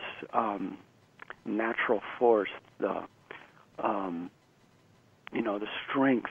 You look for qualities in it that are admirable, just as an observer, not as a judger, not as something to fear, but as something to notice, to observe, and in a neutral way, with wide-eyed joy, I would throw in. He didn't. That helps me to really get it. And then you go into the center of that powerhouse of tornado energy. And with love, because when you're admiring something, you're loving it. Okay, so you're admiring this thing that you would normally fear. Now, this is the key point. You are admiring this thing that you would normally fear. And instead of fearing it, you go into it. Instead of rejecting it, running away, you go into it. And you go into the center, and then you basically command the adamantine particles. And let's say that you genuinely believe that you have the power within you as a flow of divine grace, divine power, flow of love flowing through you, flowing through the Spirit, flowing through you, to go into the tornado, the illusion of the tornado, we should say, and love that into a complete dissipated state. In other words, you basically, with passion and with love and with intention, recognizing the power of the tornado, you, with your love, you pour your love into it until it completely dissipates and disappears entirely. That's, he said, or if you only believe that you can move it to the left or to the right, then you can do that. Or if you believe you can have it come near you but cause no harm to you or your house, you could do that. Whatever is within your scope of realm of possibility, you are in control of that. He doesn't use the word control, he said, but you are the one that commands the particles to take shape. Now, something gave rise, some intention, some idea, some imagination gave rise to the tornado to begin with. So those are adamantine particles, and you have the power to shift and change them with the power of your knowings. And that comes from your heart, with the power of your love. Now, what this means is it's very important for all of us to clarify or to heal our hearts, the inner healing. It's very important for the inner healing of the heart to take place. He says that the mind is not a very good master. The heart is the one where we master our lives. The mind needs to be the servant, because the mind lives in duality, but the heart lives in unity. This is a very important understanding to have. The mind lives in duality, so living in the head is only going to cause conflict, chaos, limitation, and he emphasizes structure. He uses the word structure a lot, meaning the physical world. It lives in the physical world, but the heart lives in the spirit, in the unity, in the unified field, in the oneness of all life. And it speaks from that place of non-duality. It lives from that place. Now, if we're not healed, we live in polarity. But if we're healed in the heart, the two polarized extremes come back together into one. And so there is a practice that I like to do. It's pulling whatever is conflicting with me, connect it to my heart, and connect all my chakras to my heart. So I make sure that there's plenty of heart energy flowing to and through each chakra and back again. And if there's a problem in life, open my heart and observe it. So it's part of a healing process, and then breathe deeply in order to process the adamantine particles that formed the former situation, the former discord, and to build up the love and the heart with deep breathing, both to reshape the situation or the energy because remember, adamantines are both energy and mass. So when you change the energy, you change the mass.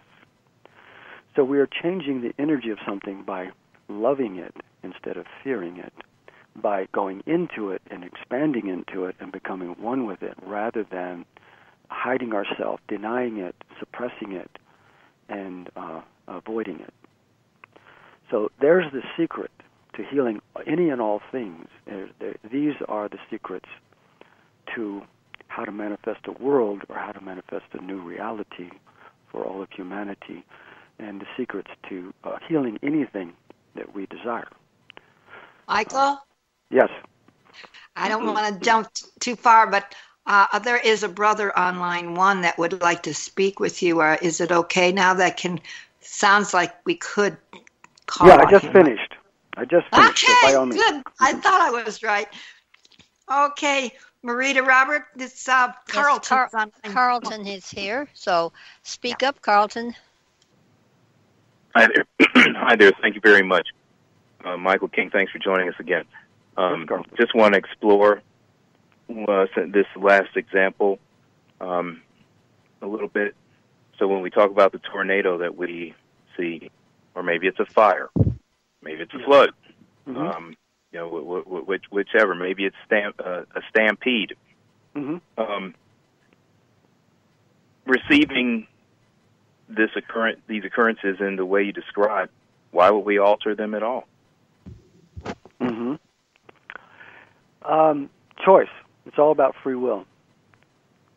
And so, since nature is at our, you could say, at our command, why not create a world that has a wonderful natural nature, weather?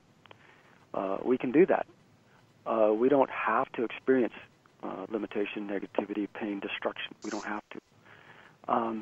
But at the same time, if it happens because we create it, first of all, we take responsibility. We did create it. Secondly, that it's not wrong. It's not to be imbued with guilt or taken as a bad thing. It is what it is. So we do observe it. We do both.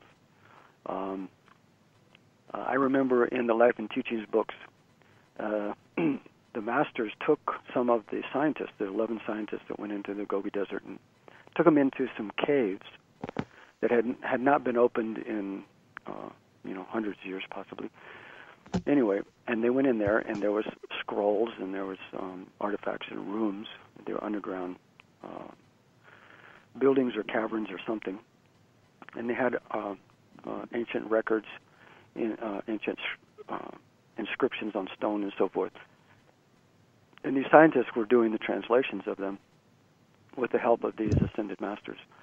And the one cavern they went into was just completely, dust-ridden and old and obviously been unattended to for many, many, many years. And with his, the power of his thought, with his heart, by loving the space, he changed the particles and all the dust and everything cleared up, and all you had was pristine, clean floors, walls, and tablets that they were there to examine and translate. So I'm just saying that the material world is arbitrary. So do what feels right to you. That's my answer. Yeah, I think that's important because it does. I think it also, by you presenting this way of seeing, it does help us to consider how we look at the source of some of these natural occurrences, as well as others that occur in society. But just like you said, choice.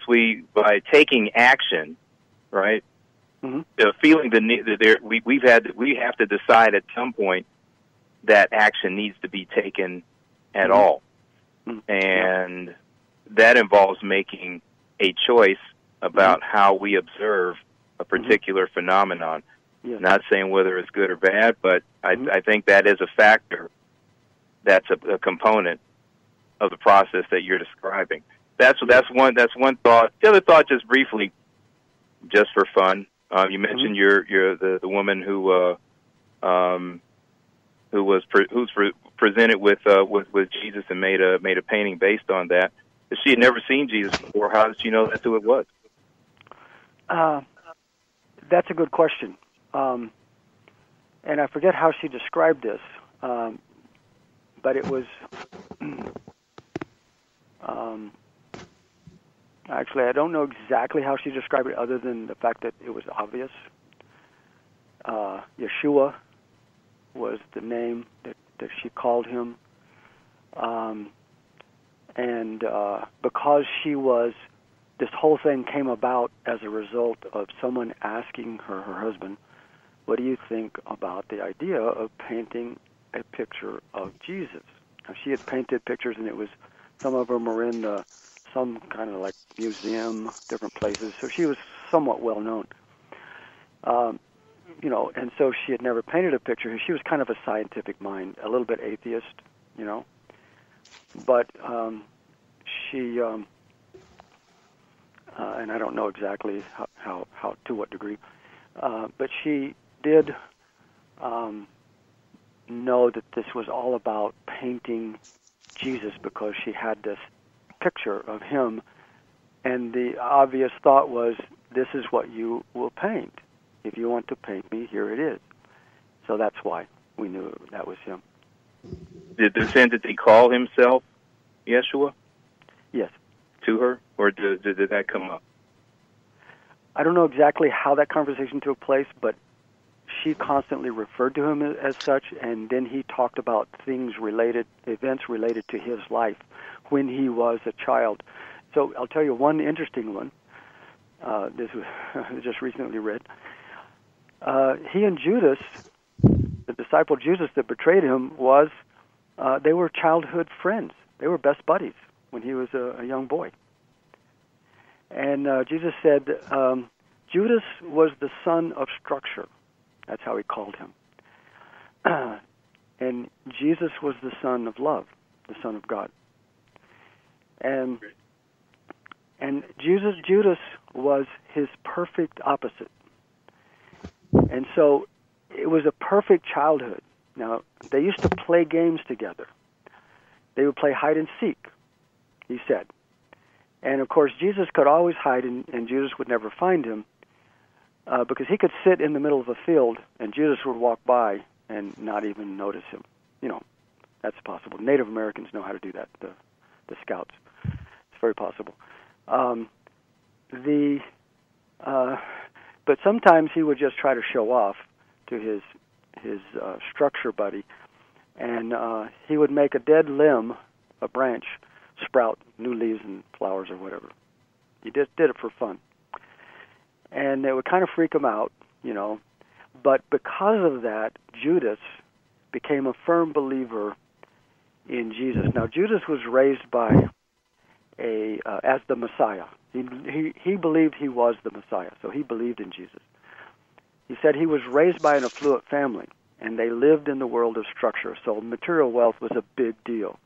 Status was a big deal. Wait, are you talking about Judas's family or Jesus's? Judas. Oh, okay. And, Judas. So his world was all about the material world, sort of like, okay, maybe, the religious order of the day or the wealthy of the day and status symbols, for us it's cars, mansions, whatever it was status to them. That was his world. He referred to it as a world of structure. Jesus was a world of spirit. And so the two worlds are opposite, but they need to come together. They need to come together in perception, in our understanding, because they already are together. And that's what the whole adamantine particle thing was all about. It was about to prove to you through dialogue and description of how life works, how it comes into existence, that the material world is not separate from the spiritual. It is not separate from spirit. You cannot separate the adamantine particles that are commanded by love from the Spirit, the Holy Spirit, which is from which all material existence is derived, based on passion and intention and the blueprint that you put out. So that's the point. That's the message here. When he said, excellent. Hey, thank you so much for that. I don't mean to interrupt you, but somebody else may be trying to call in. Thank you so much. Okay, I'll say one more thing, and I'm open to hearing that other caller. Did Jesus? He said that when Judas, she asked him, did Judas ever forgive himself for betraying you? Because he said, to the best of my knowledge, the reason he did it is because he genuinely believed if he put me in a tight spot that I would perform a miracle, that I would, disappear in front of all the troops that came to arrest him, or I would overpower them and make them all fall down, or do something to prove that he was the Messiah and that he was here to rule the earth as a politician. What Judas didn't understand is Jesus didn't come here to do that. His kingdom was within. It was the kingdom of heaven, not a kingdom on earth. And so what was important, so when Jesus, instead of doing what Judas expected him to do, what Jesus did instead was surrender. It completely devastated Judas because he thought he had completely failed not just Jesus but the whole world and the whole future when he betrayed him, thinking that Jesus was going to save himself. And when Jesus surrendered, it completely devastated him. He did not understand that, and he went and committed suicide. So the question is, has he ever come to realize that he facilitated the very gift that Jesus came to bring? And Jesus said, no, not yet. So pray for him, he says, because if he ever comes around to the realization that he is the reason why the world now knows that even death can be overcome with love, then there will be a revolution throughout the universe like none that has ever been in the past. And those are my words, paraphrase. So yes, this is important, really important to understand. There was no judgment in Jesus' eyes, only the beauty of what came about as a result of Judas' choice. When Jesus sees that, just like when we see the love within our choices, regardless of how bad we may have thought they were, and then choose again, then we will be, quote, saved. When we save ourselves, basically. Change our views back to love. Okay? Any other questions? Anybody on the panel here have a question? I wasn't going to question, though, but Michael, I was just thinking, as you were speaking, that as we perceive what the teaching is, then there is no judgment at all. And so structure and love are one. There is no difference. There is no difference. There is no difference. That's the polarity coming back together. Mm-hmm. Exactly. And so that's what we're talking about when we're now in Sattvic Yuga. We really are in Sattvic Yuga. We're not in this third dimensional realm at all anymore. And that's just the illusion of what's the past. It's already been past. And so, again, the perception of that is what changes everything. Yes. That's the revolution. That is right. Oh, my. Yes, we can. That's right. Yes, we can. Well, thank you, Michael. You brought up some interesting things. It's like we know about all the stuff, but it's a different perception or a different point of view or a different way of explaining the meaning of it or why it existed. And I think it gives everybody some time to ponder and to maybe meditate or just to feel like what is the truth for each one of us. Mm-hmm. Yeah. Yeah, that's the evolution of the soul. That's the whole purpose of our existence here. Right. Anybody else have questions? We just solved the whole law of the universe. What else could there be? There you go. Well, we thank you, Michael, for stepping in here at the last moment. As I told you, one of our panel members is away. She's had a death in the family, and so was not able to be back tonight. And so I called Michael at the last to reschedule, get this week rescheduled. So thank you for stepping in and doing that. And it was very good to give us something to think about. Yes, divine timing. So I really appreciate the opportunity, because I was looking for a way to actually put this into a recording. And so he's just given me that opportunity. I just spoke to Barbara about that just yesterday. Okay. Well, you know how to find it on the, everything is is recorded and online here, so you're free to use any of that. All of our speakers have that option to be able to use that. I see we have Padme on line 1 wants to ask a question here. So, okay. Padme? Hi there. It's 3-part, but quick, sort of. I love the whole adamantine particle thing and commanding it. That is just so cool. So cool. Mm-hmm. And then, is it spelled ADAMTINE? Adamantine? Yes, like Adam, ANTI, adamantine, TINE. You can look that up in the dictionary. There's actually a definition for it, and Jesus utilized I was going to. I thought I would just say how cool it was for starters. And then I love it. It means something to me in my heart that Judas really thought that Jesus would be able to get himself out.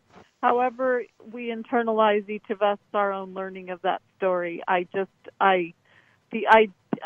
send him love that he can't forgive himself, but at the same, I don't know if I could either forgive myself in some way. It's something I work on from other lifetimes of, but it's fascinating that when you think that he believed in the power of him that Judas came from such a materialistic background that was his filter in which he operated in the world is a fantastic understanding, and that he really believed that he could do that makes a lot of sense in itself. It's much more self-organizing and understanding that.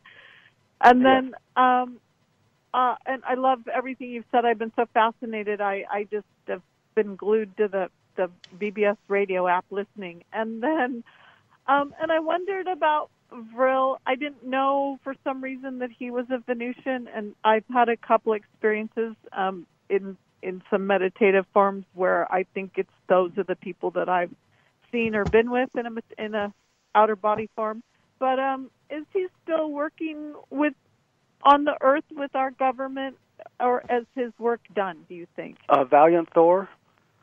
Yeah. Valiant Thor, sorry. To my understanding, he meets with every new major world leader. I don't know about all of them, probably not all of them. But he meets with, he met with one of the books. Okay, this is all just hearsay within the book, so I don't know. But he met with Trump. He met with Xi Jinping of China. He met with Putin. And of those three, it was stated that he didn't trust any one of them enough to be able to negotiate, again, the peace that he was seeking for the world. And so, for what it's worth,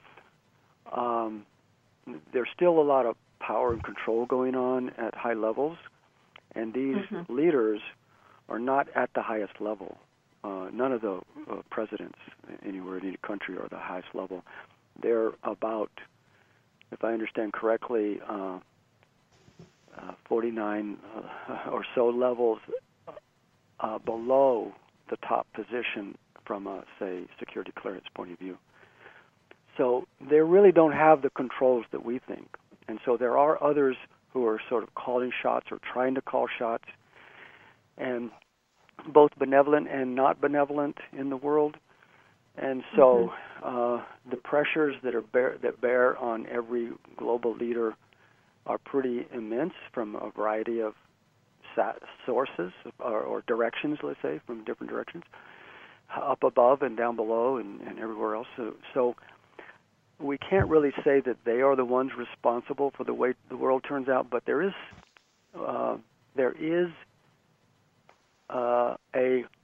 and I'm glad you brought this up, because there's some truth here that we really need to hear right now. It's critical. We're in a very critical phase, and the next 6 months are going to be extremely telltale. And the only ones that are willing, let's say, to really make a difference in how this is all going to turn out, because it's unknown, are the people, not the leaders. It's we. And so sharing this story about how the power of adamantine particles and the power of love going into any system, no matter how dark it might be, it is a conquering force. And it has power to transform and transmute. And so, and that power lies within every single one of us. And so when we're looking at global events and individuals of supposed power, none of the ones who have the true power are visible to us. Yeah. They're really not. And so, so what's important to know is that many of these orchestrations are designed to keep us divided amongst ourselves as the peons, as the peasants, okay? Now, the sad truth is that we, the people, have bought it, hook, line, and sinker. We have believed the divisive narratives. We have chosen to ignore our unity as a human race.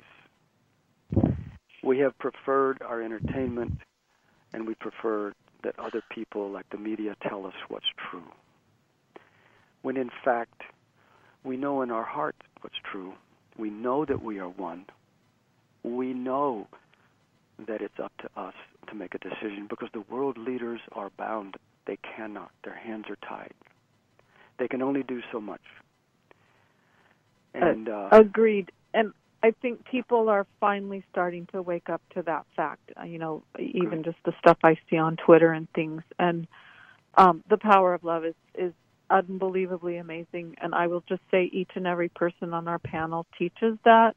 And also to Tara and Rama, that they teach it all the time on their show.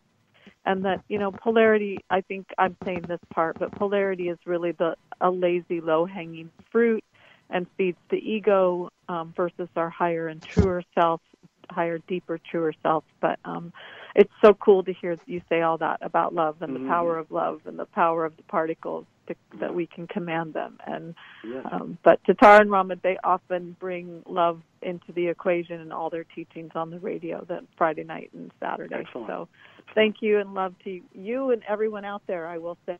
And thank you. Thank you. All viewed out. Thank you for calling in. And I see it seems Thank like you, we can't close this call because we've got another caller here. Okay. Sure. Hello. Hello? Hi. Yes, speak up. This is Sonia. Hi. Good evening. Thank you, Michael, for such a wonderful presentation. And by the way, in closing, because I know it's already past 8, I read that book. I was part of the Benjamin Friend book a long time ago in the early 90s. And it's fantastic. I recommend it to everyone. In fact, I still have a photocopy of the portrait on my wall, and I have written down, you will find out, because you said you've read only a third of the book, where Jesus says that in order to change wave from wave to particle, you must align. So I have my mantra, my affirmation is that you move. In order to move wave to particles, I am my intention is in alignment with divine force. The intention being the most important to that has to be in alignment with the divine force, and that divine force, I'm sure, is that prior that you're talking about. Excellent. Attention is in alignment with divine force. Intention. My intention is in alignment with divine force, and I say that every single night. I remember looking at it. Yes, and you'll find it in the book somewhere there. I don't know what page it is. I didn't write it down. It's quite blurry, but I thought it's very powerful. And thank you so much, because it is powerful. Excellent. It is just such a wonderful book, and the knowledge of structure and foundation and the foundation of society and politics and everything is just so clear. It's so timeless. And it is. Thank you. Hope to have you back soon. Thank you. Can you tell us the title of the book? Was it Jesus Speaks, or at the end it says Love Without End, Jesus Speaks, by Glenda, Glenda, Green as in the color. Love Without End. Okay, fantastic. It sounds amazing. It really does. I have a friend who's an astounding psychic. She was raised, her name is Shirley Ballstock. I've interviewed her. I don't know that we've had her on the show, but she was raised, straightforward Jewish. Her parents were Holocaust survivors. And she was upset to find out one time when she was a teenager, her sister had gone to a Young Life meeting, or whatever they call it. It's for Christians, young Christian people. And she kind of yelled at her sister and said, "What are you doing going to a Christian meeting? We're Jewish." And then she whisked out of the room and then went into her bedroom, and there was Yeshua himself standing by the bureau drawers. And he said, "Hello." And he said, "Yes, I'm real." Wow. I love that story. Oh, wow. Oh, my God. Yeah. So, I see, it shows up sometimes. I see Vinayak here has gone to Amazon and has given us a place where to go find the book, Love Without End, Jesus Speaks. And so it must be available there, because he's printed all the information out on Amazon for the book. So. And she does have a website. Yeah. It's called lovewithoutend.com. And you can see the picture of Jesus there on the website, lovewithoutend.com. And she has Sundays meditations as well. Yes. That you can participate in. Yeah. Wow. And so the picture happens to be currently housed in a specific non-denominational type chapel, Christian denomination, and kind of non-denominational. But anyway, it's protected there. A wonderful story about that in the book, how that happened. And she painted a bunch of angel pictures, and she's angel, like life-size type angel type panels that became popular. She did a number of those for a while. Anyway, it's a remarkable story of her painting career. Well, we thank you, Michael, again for pinch hitting for me at the last moment. And Michael has done this numerous times. He always has some interesting thing he's currently reading, studying, or doing, and it just is great to have a person like this that we can go to that always has different subjects. So thank you, Michael. I enjoy it. It's an outlet to express. I really appreciate and love you guys. I'm so delighted that we can share this way. Well, we're glad that you're part of it's. I think you've been on there enough. You could be part of the team, and if you ever decide you want to get on with us, why, give me a call, because we can Skype you in that way, and you can be on the panel here if you ever want to. So. Okay. Thank you. Appreciate the invitation. All right. Well, anybody else on the panel here have anything they want to say before we tell our listeners goodbye for the night? Well, I was just going to ask Caroline, did that lady, when she said, when Jesus said, hello, I'm real, yes, what happened to her? Did she go through transformation or what? Well, she came out of this narrow belief system that said there's only one true religion. She started to come out of it, and I think began to understand her own gifts as well. She was pretty young when that happened, maybe 19 or 20, if that. And, she was one of the presenters at the Star Gathering last year. Just an astounding person. So, yeah, it started to wake her up. It didn't turn her entirely to Christianity, but she began to realize here's an ascended master, and I need to respect him. Yay. Cool. Okay. Okay, let's do All that right. for everybody now. That's Well, to all our listeners, we thank you for being present and you contributing, and we thank all of the panel members for being so patient, loyal, and always giving to the group. So we thank all of you, and we bid you good night. We'll see you next Thursday. Good night, all. Namaste. Good night, all. Many blessings. Good morning, good morning, Randy. Thank Good you, morning. Michael. Oh, you're Thank you, welcome. Michael. Blessings. Thank you. Music Blessings to you. maestro, please. And blessings to the soul of Elijah Cummings.